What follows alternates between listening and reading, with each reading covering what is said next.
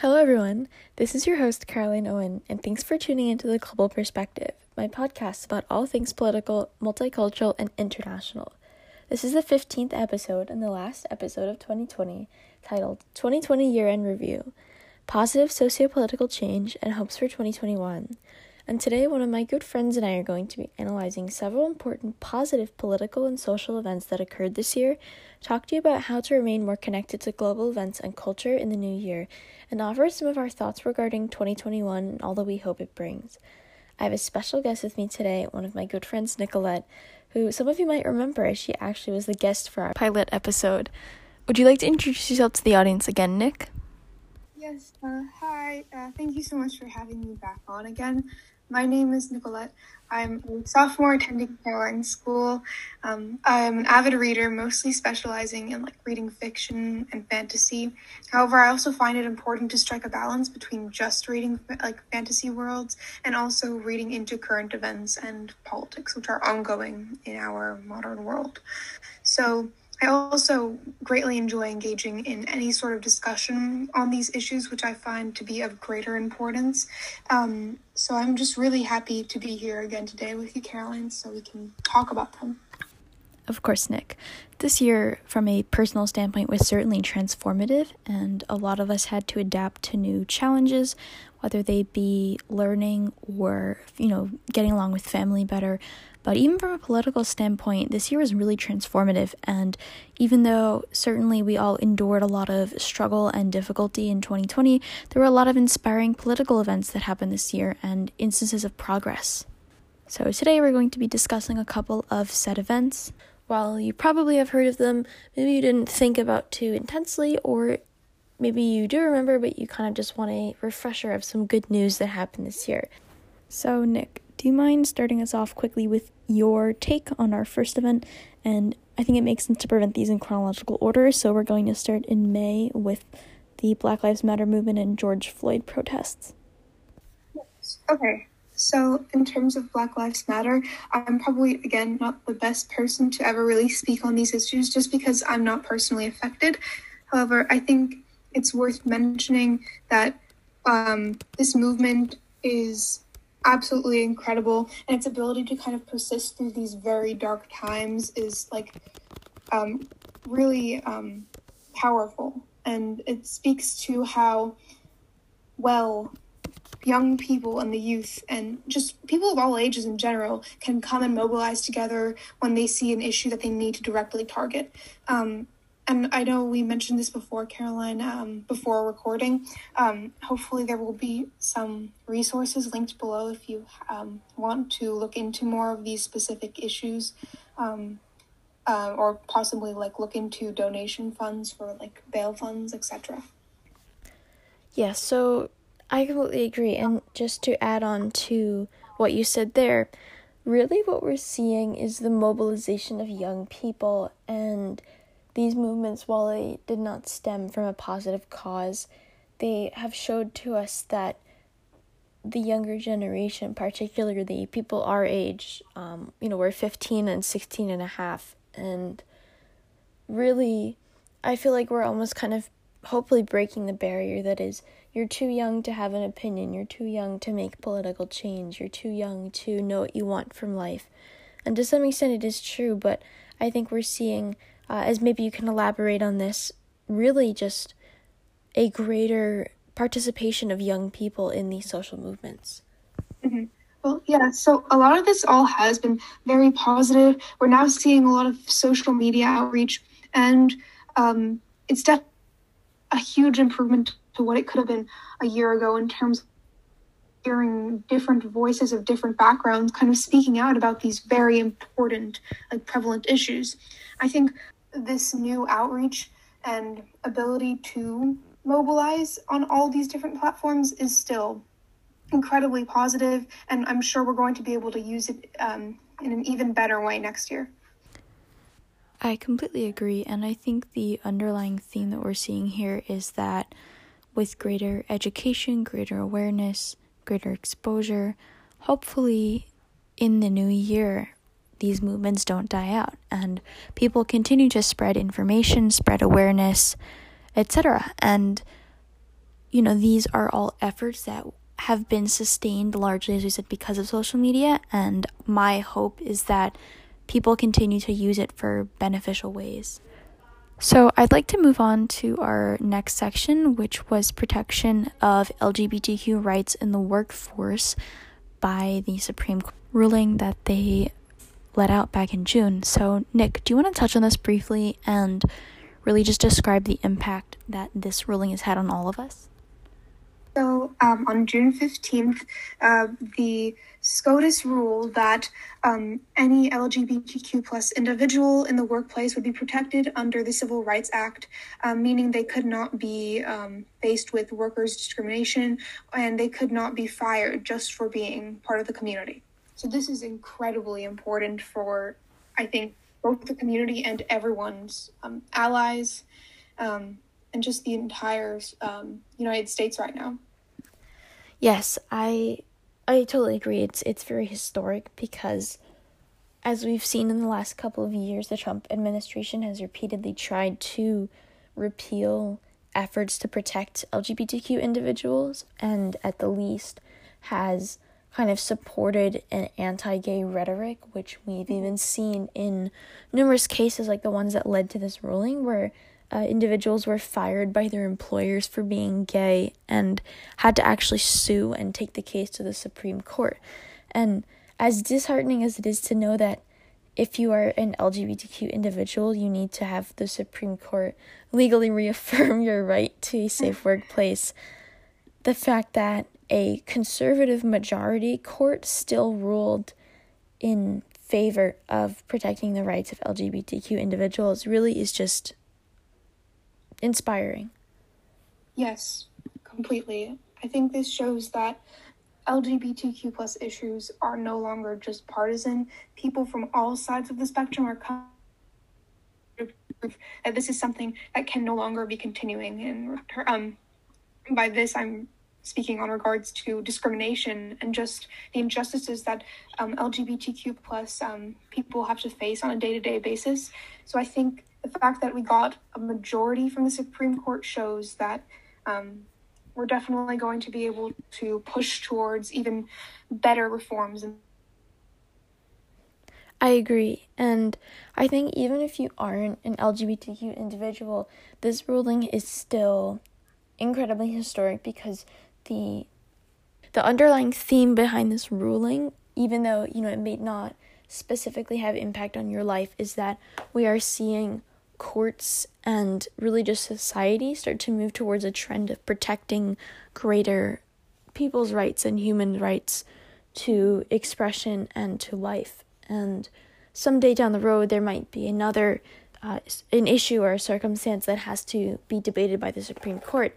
And we can just hope that in the future, more of these liberal, more inclusive policies will be supported. Mm-hmm. Yes, I completely agree. For the next, which is certainly, I'd like to think, the most historic of the listed events here, which was Kamala Harris, her nomination as Biden's vice president, running mate, potential vice president in August, and their win in November. Nick, what do you have to say about this? I'm sure there's a lot, but thoughts? Yes. Okay.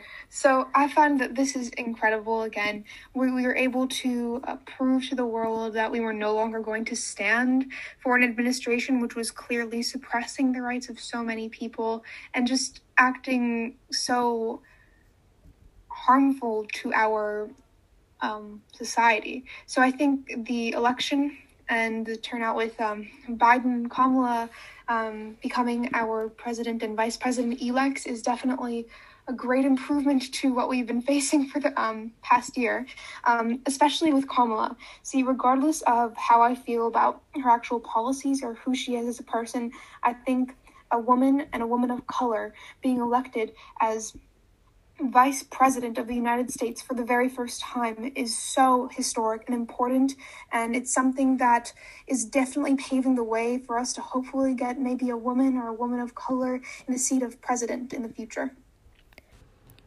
I completely agree with everything you said. All of the points you made were really valid. I really think that even if people might say this is not enough progress, and maybe it's the most that we could handle at the moment that our country could sustain at one point. Maybe, as we saw with the 2016 election, having a woman on the presidential ballot was a bit too forward thinking. I'm not really sure, but I think from a personal standpoint, her election, as you said, was just historic. It shows that we are breaking racial and gender barriers, and in a field, American politics, which are typically white and male dominated, we are starting to see from the ground up building a more representative body that matches the colors and the genders of our country. And I just hope that this is indicative, as I said before, of that upward trend, that future change that just continues, it keeps going. Yes, I completely agree. And I think this also speaks well onto the next point you brought up with his cabinet. Of course. Since he was announced the winner of the election almost 2 months ago, Biden has announced almost all of the people he has chosen for his high-level cabinet positions, such as secretaries and heads of departments and chairpersons, etc. So I believe currently in the higher-level cabinet positions, there are about 7 or 8 individuals who identify as people of color who are heading very, very high-level positions, including the U.S. Trade Representative, who is Catherine Tai. She's Taiwanese. Deborah Haaland, who runs the Department of the Interior, and she is a Native American, and this is significant as her position oversees the maintenance of tribal lands. Actually, her not to talk too in depth about it, but her nomination was endorsed and championed for, I believe, by 120 or more tribal officials and several others. I could name them all, but the Department of Justice, the Health and Human Services, Housing and Urban Development, Homeland Security, and the Ambassador to the UN are all people of color, and this is just really just amazing to see. Yes, so as you had explained to me prior to this, 46% of this entire cabinet is not supposed to be, it is about all POC, or people of color, and about half of them are women. So this is like the largest devotion to diversity since the Clinton administration. And this is incredibly important, especially because we live in the United States, which is supposed to be a democracy, in which all voices are supposed to be represented in the government. So this is the first time we're really seeing all these different types of groups and voices in the United States coming together and making up our government and becoming like the true representatives we've kind of lacked in the past. 100%. And not to delve too much into it, but as we were saying before, we're very slowly, but surely, we're seeing American politics begin to become more representative of the country in which we live.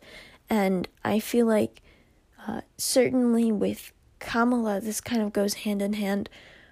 These individuals were elected not because of their race or their ethnic background, but because of their credentials. And I feel like it's just so significant to recognize and see that there is a president who believes that people should be elected completely based off of credentials while not choosing their race as a possible factor into whether they are chosen as in a factor that might have them be passed over. Not to say that it's certainly not important. And even for certain individuals, he has stated that he picked them specifically because their racial or ethnic upbringing gives them a greater personal experience that may help them with the position. But in general, we're just seeing, as you said before, this upward trend. So do you have any final thoughts on this?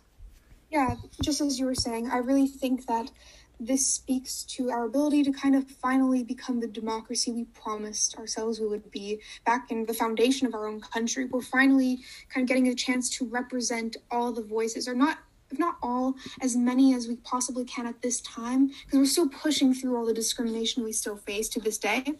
But I think having this going on now in 2020 is going to pave the way for an even better and more diverse, maybe cabinet or just position for government officials in the future. Completely.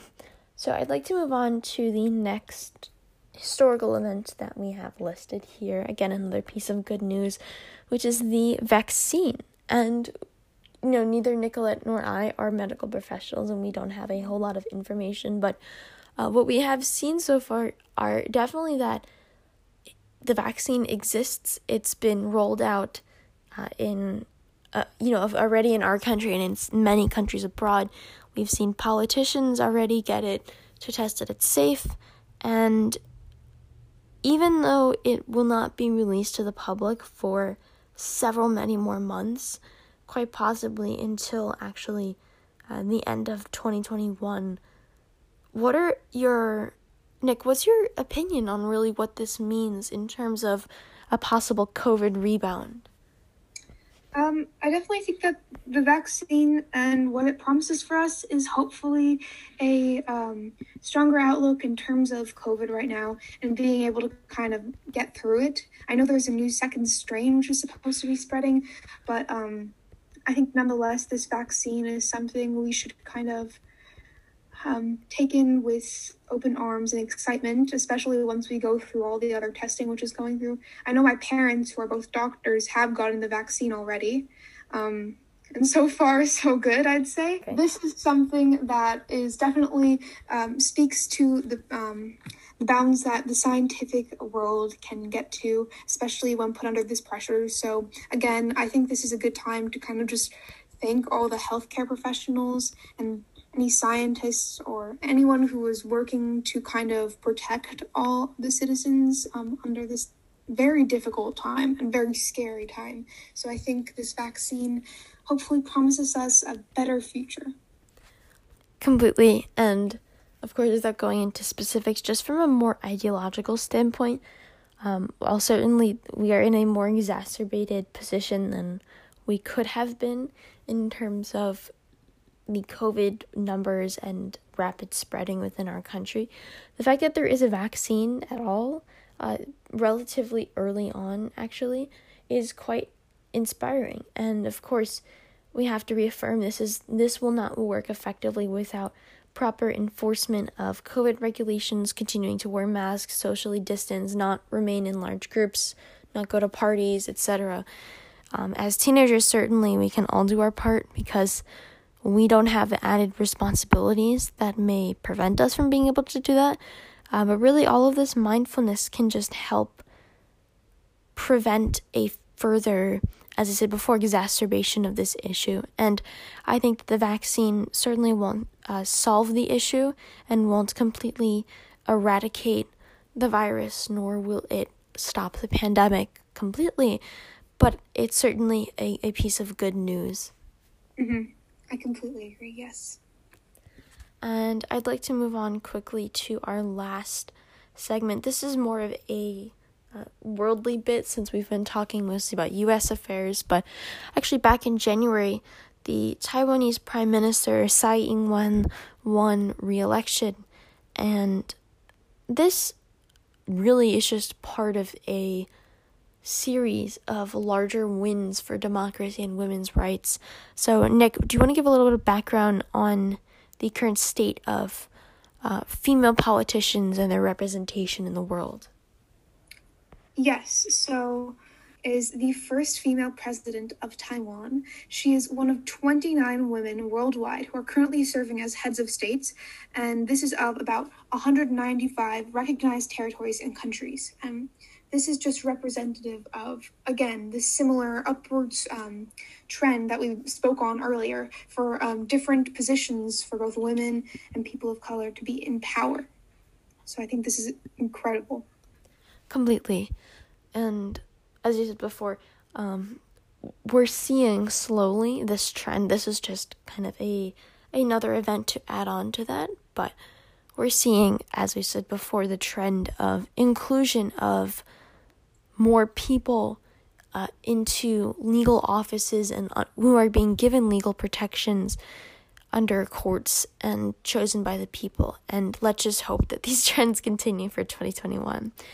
And certainly her election represents, as we said before, while we don't have a whole lot of information on it, just for this episode, I just figured it would be a good idea to mention that this progress is not only occurring in the U.S., but all over the world in lots of other places. We could mention also other events like Belarus protests, the state of climate change advocacy in Australia and all over the world, especially with the help of Greta Thunberg and other individuals who are championing for change. So we're really just seeing, despite the craziness of this year, people are still working hard to improve it.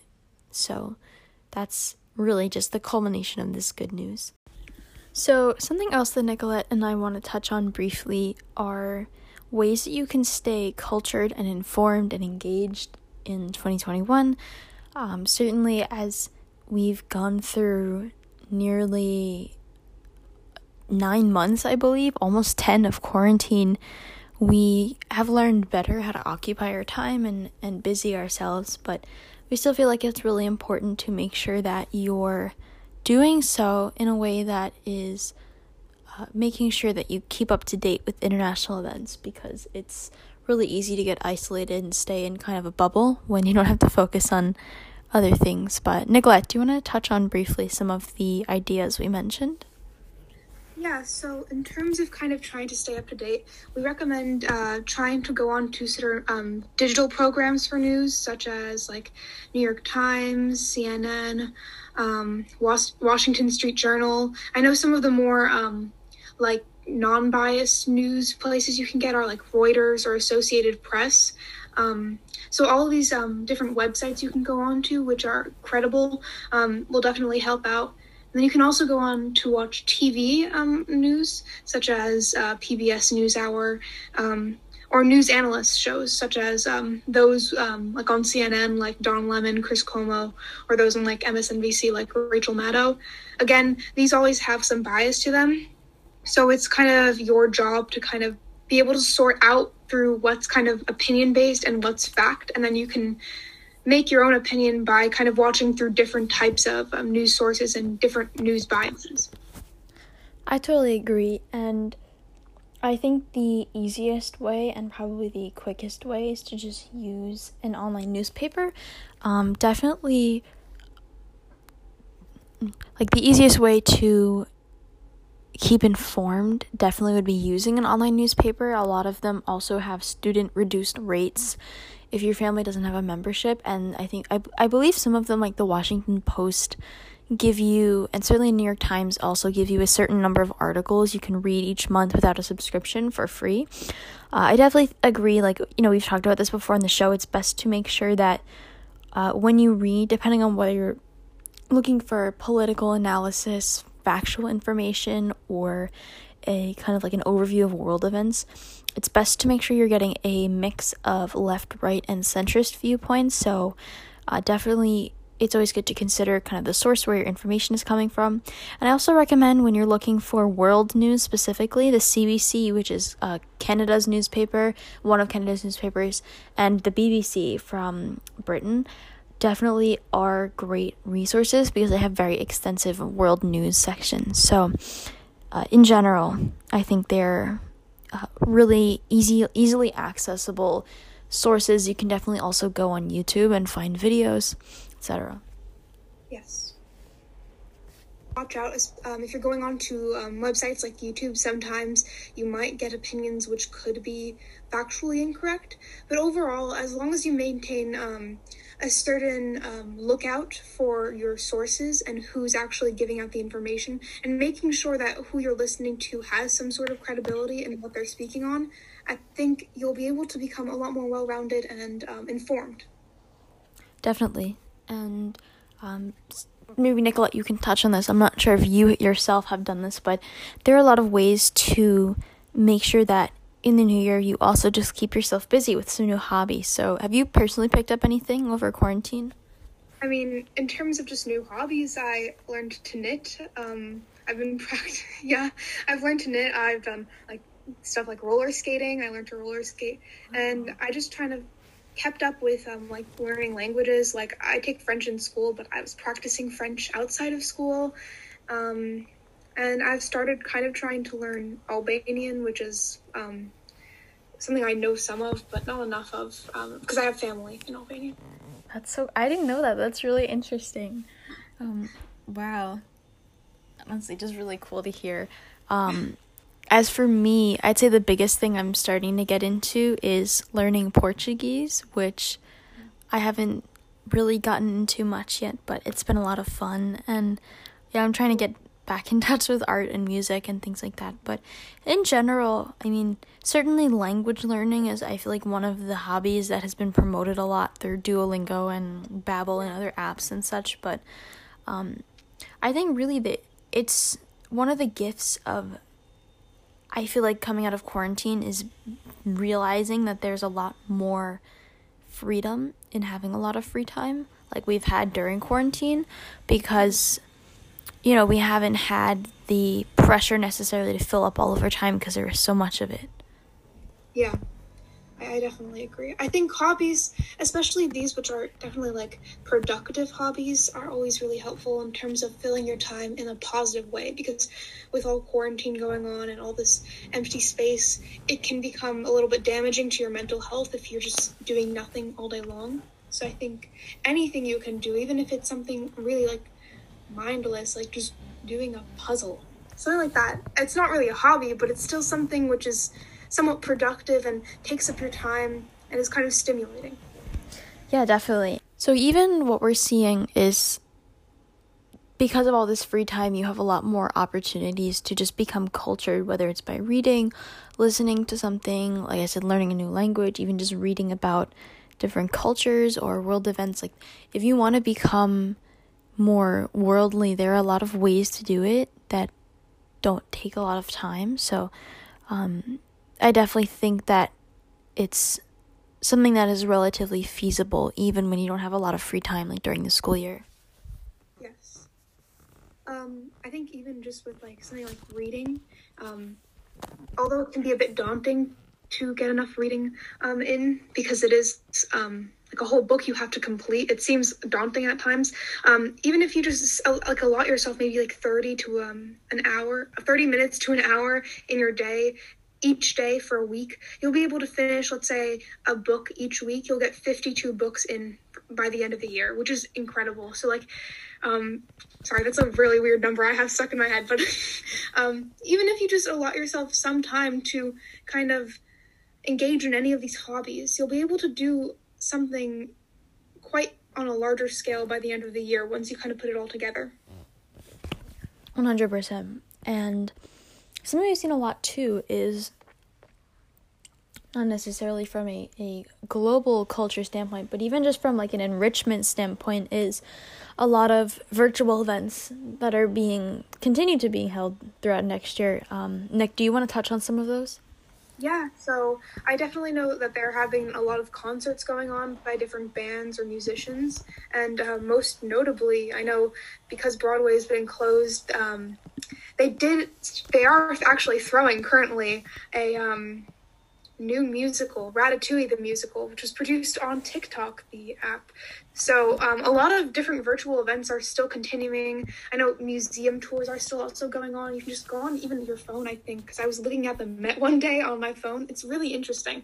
Like, you can kind of go and maintain all the experiences you could have had, even if you could have had if quarantine had not happened, and all virtual for a cheaper price as well.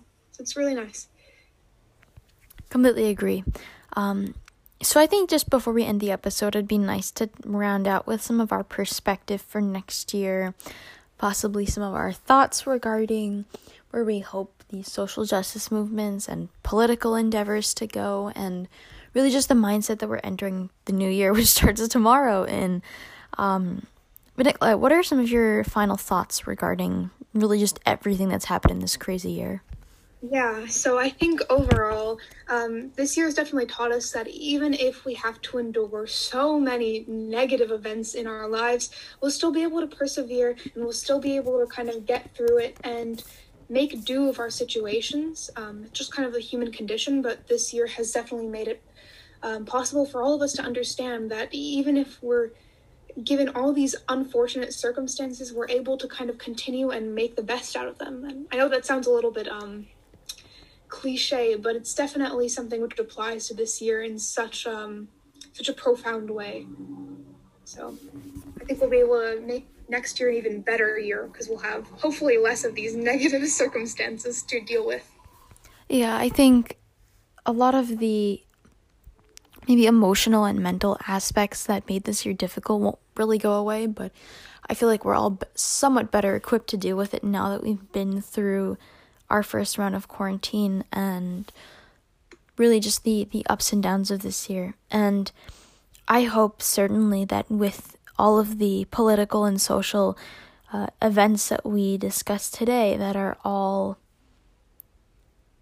really just indicative of an upward trend, as we said before numerous times, towards greater freedom and inclusion and promotion of equality, that this continues next year, and that, like with the coronavirus and restrictions and everything, like just because the calendar year number is changing, all of these issues and needs for reform and needs to keep people safe, they don't go away. So I just hope that with the new year, people are still cognizant of the fact that there's a lot of work to do, but we can still do it if we put in the effort.